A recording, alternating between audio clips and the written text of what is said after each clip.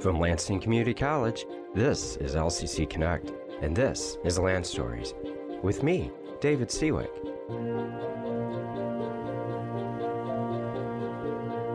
Each episode explores a different topic, such as the people, business, neighborhoods, communities, buildings, and other phenomena that make up the history of our college and our region.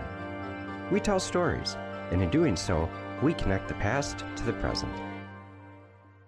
Several years ago, I was asked by Lansing Community College to put something together for a walking tour of the campus.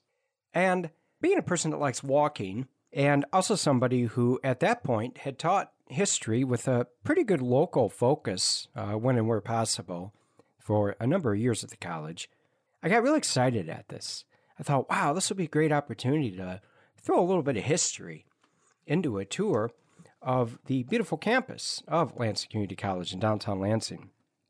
And so, about the same time, I happened to come upon an archive of what turned out to be about 9,000 photographs that had been scanned in to the college by our marketing department. At that time, a few years prior to my endeavor to embark upon a information piece for a more formal tour of the college campus. And one of the things I discovered in looking through those archive photos was not only how the college campus had grown through the years in its location in downtown Lansing, but also there's a real sense that came through in looking at those photos that the growth of Lansing Community College's campus, which has really been from basically about 1960, mid-1960s on, was part and parcel to a lot of the overall changes that were happening in downtown Lansing at the time. And those changes, in turn, were part of broader trends across the state, across the nation. So, in this episode of Land Stories, we're going to look at the history of Lansing Community College, the physical presence of it, right in downtown Lansing.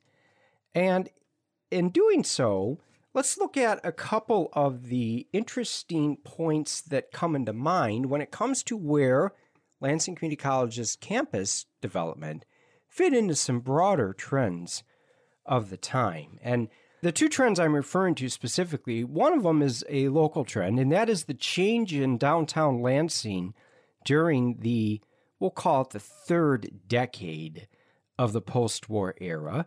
So that would be from the mid-1960s on. And then second of all, that's tied into urban renewal. Urban renewal being more than just the buzzword, but it tied into a lot of federal programs and state programs in the United States, beginning really in the late 1950s, that Lansing Community College would ultimately be substantially impacted by. The history of the college starts really in 1957.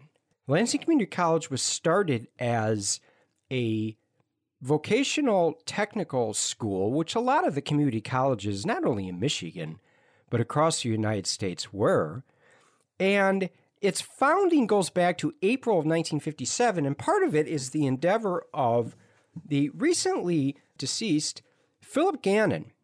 Dr. Philip Gannon is the founding president of Lansing Community College, and the work that he put into the founding of that college really started while he was a graduate student at nearby Michigan State University. And Dr. Gannon had an absolute fascinating life and left his impact on really the mid-Michigan community, and I would argue the state as a whole, on countless numbers of lives, actually, in terms of all those folks that were fortunate enough to attend Lansing Community College and earn certificates and degrees and accomplish transfer programs while they were there, that, few people actually have, I think, in the grand scheme of things in life. And that's really one of the things that makes the founding of a college, this is what Dr. Gannon was part of, is something that's so remarkable. But 1957 is the year that Lansing Community College started a presence in downtown Lansing because, as we will see, Lansing Community College has been in downtown Lansing in one form or another, and it's been a pretty big form since the college was founded. So 1957. Where did Lansing Community College exist in 1957 in its founding? And, well, the answer to that question takes us to Capitol Avenue. So imagine for a moment you're standing with me on Capitol Avenue in 1957, and the part of Capitol Avenue you're standing on is the 500 block. And you're staring at this red-colored building, red brick building, that has floor-to-ceiling windows and occupies the better part of an entire city block. And that block is bound by, going clockwise, Shiawassee Street to the south, Seymour Street to the west, Genesee Street to the north, and Capitol Avenue to the east, which is where we're standing in our imaginary look at downtown Lansing in 1957.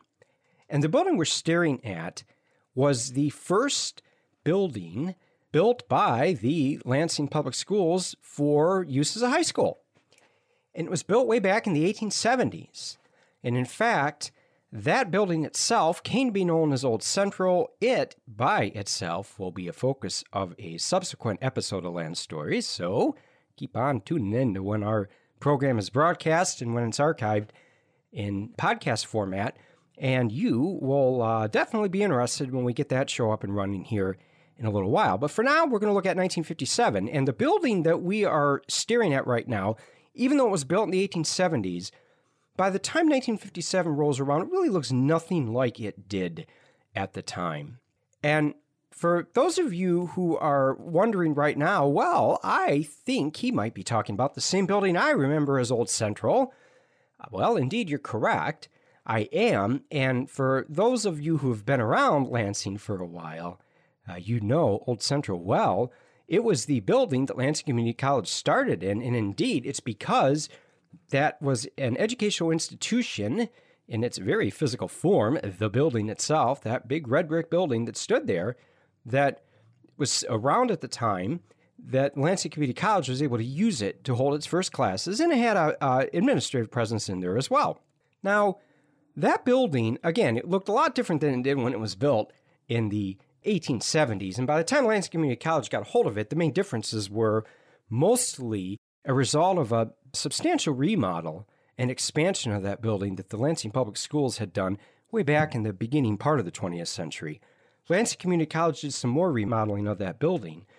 And that building and the college's acquisition of it outright in the 1960s is very much the foundation by which Lansing Community College would come to expand throughout the downtown Lansing area.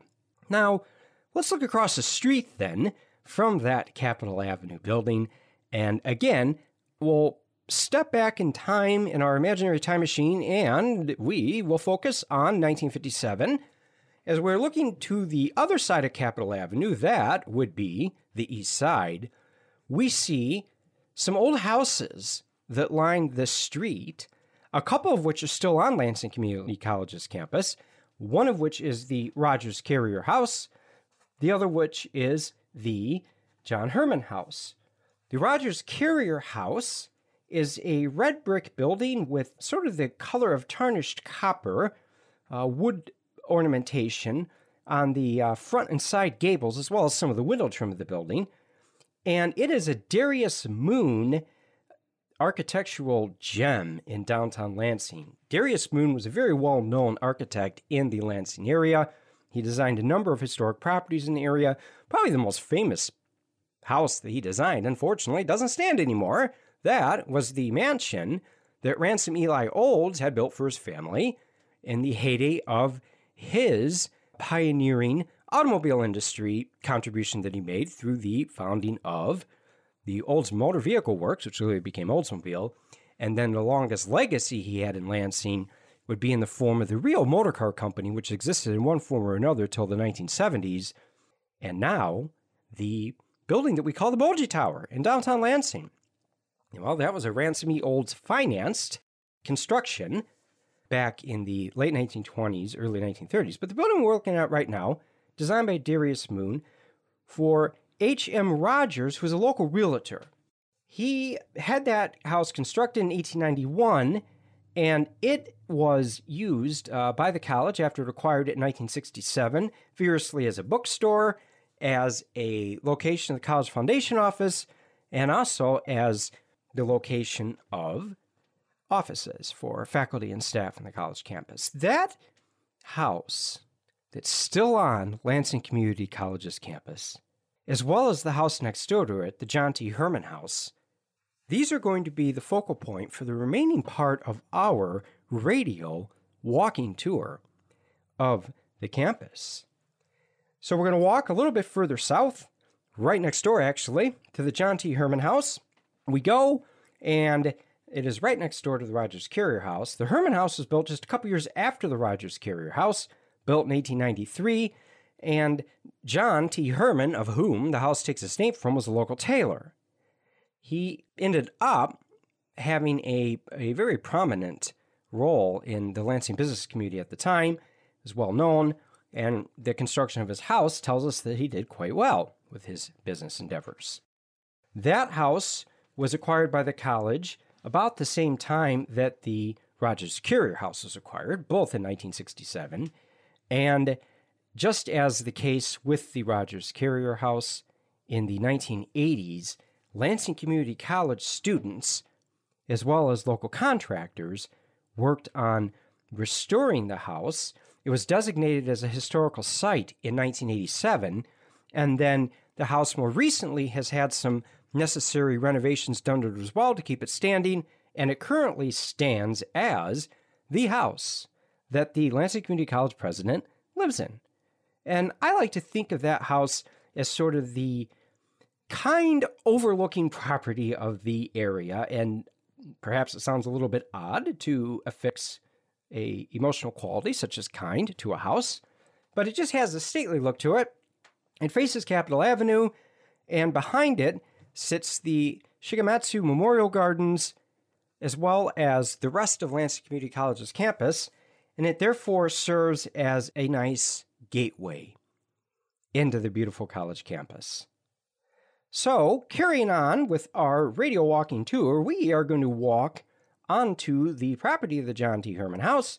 We're going to walk around the south side of it, and we're going to enter into the property through the beautiful Shigematsu Memorial Garden. That memorial garden was built in the first decade of the current century, and it is named in honor of some folks that were involved in a program that Lansing Community College once had with a business and educational institution in Shiga Prefecture in Japan. Shiga is the sister state, if you will. They're called prefectures in Japan, or roughly the same equivalent as a state in the United States, to the state of Michigan. It's a beautiful garden, and if you're ever on Lansing Community College's campus, I strongly encourage you to take a stroll through it, especially in the summertime when the koi are swimming around in the pond, when there's a nice little gentle breeze blowing through the garden, and it is a very pleasant place to spend a few moments contemplating the connection of the natural world with humanity's never-ending attempt to, in some way or another, influence it.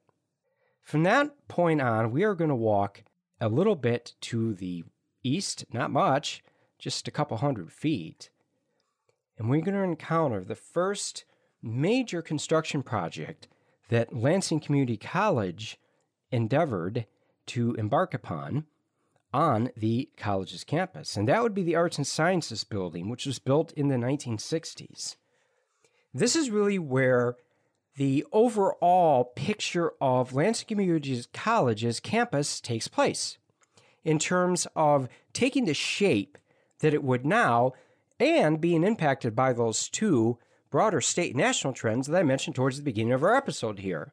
One would be the changes in the development of downtown Lansing throughout the 1960s and beyond, what I think we can definitely consider to be part of a national trend, which is urban renewal. And in fact, it's the construction of the Arts and Sciences building, the time frame that it happens in, why it was put where it was, and why it ended up looking like it did actually, that in many ways tells the story of Lansing Community College's role in Lansing and in Michigan in the 1960s. And we're going to have to take our story back a little bit to Dr. Philip Gannon, as I mentioned a few moments ago in our episode here. Gannon was the president of Lansing Community College at the time the Arts and Sciences building was constructed in the late 1960s. And just a couple years before the construction of the Lansing Community College Arts and Sciences building was nearing completion, the state of Michigan passed one of the most important pieces of legislation that it had ever passed. And that would be the Community College Act of 1966, Act 331 of 1966. This is a very important act because what it did is it enabled community colleges to organize themselves into districts that were funded by a combination of property tax millage, just like a public school district is, as well as tuition and other state and federal monies, just like a university is. And as the funding sources for a community college was, and still is, a blended model between how a public K-12 school district is financed and how a university is financed, so was the case with the blended model of governance that the Community College Act of 1966 authorized. So community colleges in Michigan are very much governed and funded as a blend of the model that the K-12 districts in the state use, as well as the model by which universities use. And that makes our community colleges here in Michigan a really unique asset that we have. They are community assets, and they are funded by the community that they exist in and the community writ large when you look at the availability of students to attend those colleges and pay tuition, as well as the state and federal funding that they receive. But the reason why I'm mentioning this act right now is because when the Community College Act of 1966 was passed, it caused the community colleges that were already in existence at the time, such as Lansing Community College, to reorganize their governance structure along the same lines that this act enabled them to do so. And that meant the election of new boards of trustees and the administration of the funds through these various funding sources. So out of that, the Lansing Community College Board of Trustees is looking at its enrollment in the 1960s, and it decides that it's time to build a new instructional building on the campus. And that building ultimately took form as the Arts and Sciences building, and construction of that building was nearly complete by the time we get to 1968. But the context by which that building eventually takes its shape in is the really crucial part to the story in many ways. And as I mentioned again towards the beginning of the episode, the construction of the Arts and Sciences building is a good thing to focus on because in many ways the building itself is kind of a microcosm of what was going on at the time. Downtown Lansing, by the time we get into the 1960s, was undergoing some of the same challenges to other downtowns throughout the United States, not only in cities the size of Lansing, but cities that were also smaller and those that were much larger. In the 1960s, to make probably the most important point in somewhat of an overly simplistic summary, it was the time of suburbanization. Or I should say the expansion of the time of suburbanization, which has actually started, well, even before the Second World War, but really we generally associate with that starting in the 1950s and then continuing right on through the 1960s and beyond.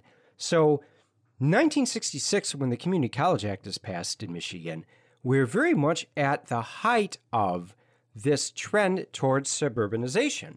And if you look at where most community colleges ended up building at this time, they built out in the suburbs. And Lansing Community College had history worked out a little bit differently, might have ended up that way. But the college leadership at the time ended up doing something that was really quite remarkable. When the college realized that their enrollment figures and the projected enrollment figures for the coming years and perhaps even the coming decades was going to necessitate that the college put together a strategic master plan of what its future would look like, including its physical plant.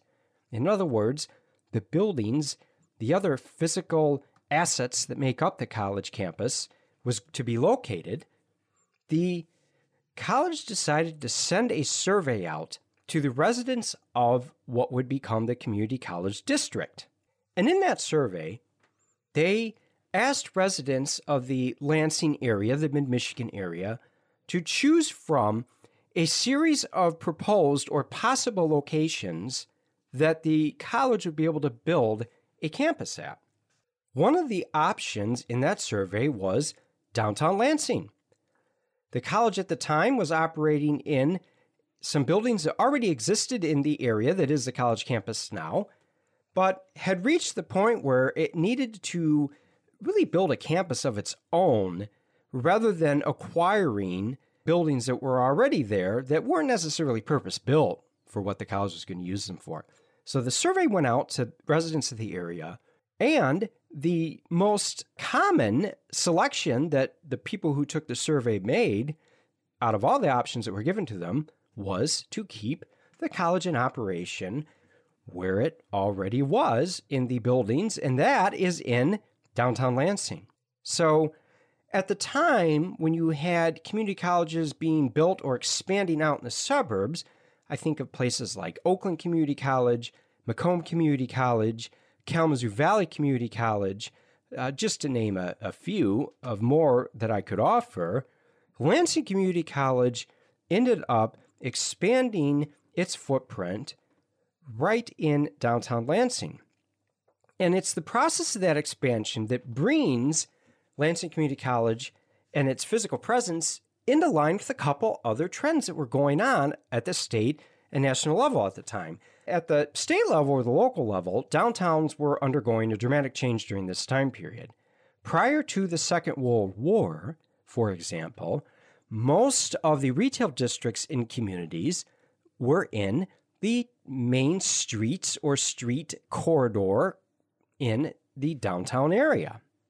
And so Lansing, for example, had its main shopping district or retail district that went up and down Washington Avenue, Washington Square as it's called in places, right in downtown Lansing. And what happens is after the Second World War, the United States falls deeply, madly, probably permanently in love with this thing called the automobile. Of course, the automobile had been around for quite some time by then. The first automobiles were experiments by European inventors in the latter part of the 1800s, and then American inventors about the same time, a little bit thereafter. And by the time we get into the 19-teens and the 1920s, we have giant industrial corporations like Ford Motor Company, General Motors, to name but a few, that have built the automobile into a really, really important consumer product. After the Second World War, prosperity was the name of the game in the United States. It was not a prosperity that everybody shared in, economically speaking, but nonetheless, enough people did that the consumer purchase of the automobile proliferated. And cars need roads to drive on. And when people have automobiles that they want to use for doing things like shopping, there has to be roads that go to those stores, and there has to be places to park those cars. So in Lansing, during this time period, the 1950s and into the 1960s, the retail corridor that had been Washington Avenue or Washington Square in downtown Lansing for a long period of time starts to be abandoned for the suburbs or places that aren't quite out in the suburbs but are getting kind of close. In Lansing, the Frandor Shopping Center is built in the late 1950s, named after one of the major post-World War II property developers in the area, a gentleman by the name of Francis Core. And the Francis Core Company is who developed Frandor, and it's called Frandor because Francis Core and Doris Core, Francis's wife, is who that shopping center is named after. And this isn't a history of Frandor, but the reason why I mention this is because the draining of the retail corridor in downtown Lansing had a profoundly transformative effect on the city. And it is out of this that downtown Lansing is faced with something of a real turning point in contemplating what it's going to look like in the next 10, 20, 30, or 40 years. Communities across the state and across the nation face the same contemplative moment. And this is partially where urban renewal comes into the picture here. Urban renewal is a terminology that is used to describe a variety of projects that were done in the post-World War II era with the expressed intent of renewing or in some way redeveloping urban environments that had fallen on hard times or were deemed to be under some sort of distress due to changing economic conditions, such as, for example, the draining of retail corridors away from central city districts, such as Washington Square and downtown Lansing, and out into more suburban outlying areas. So it is out of this broader picture, then, that the residents of the Lansing Community College District selected downtown Lansing to be the place by which Lansing Community College would expand.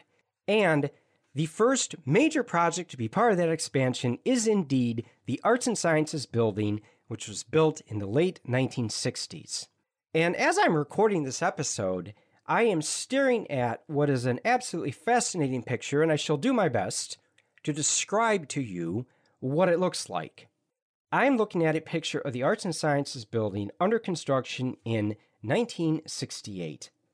It is a lovely color photograph that captures the life in a day, if you will, a moment in time in a way that good photography, be it be good because of the technique at which the photographer utilized, or good because of the subject matter that it covers, or both, is something that oftentimes does this.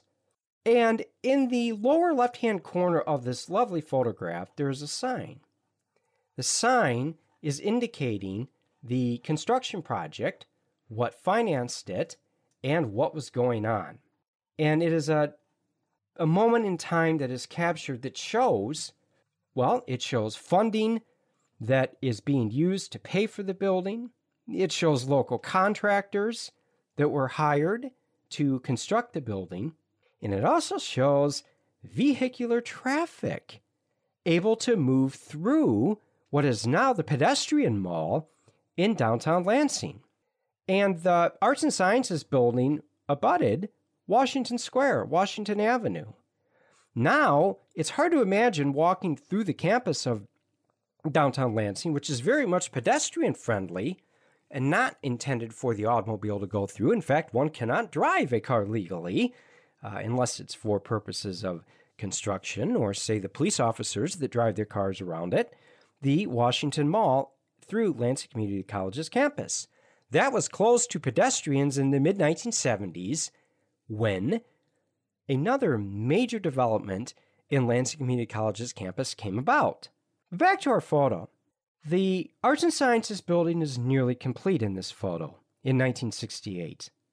The construction sheds that were built over the sidewalks, both on the Shiawassee Street side, that would be the south elevation of the building, and the Washington Square side, that would be the east elevation of the building, are still there in this photo.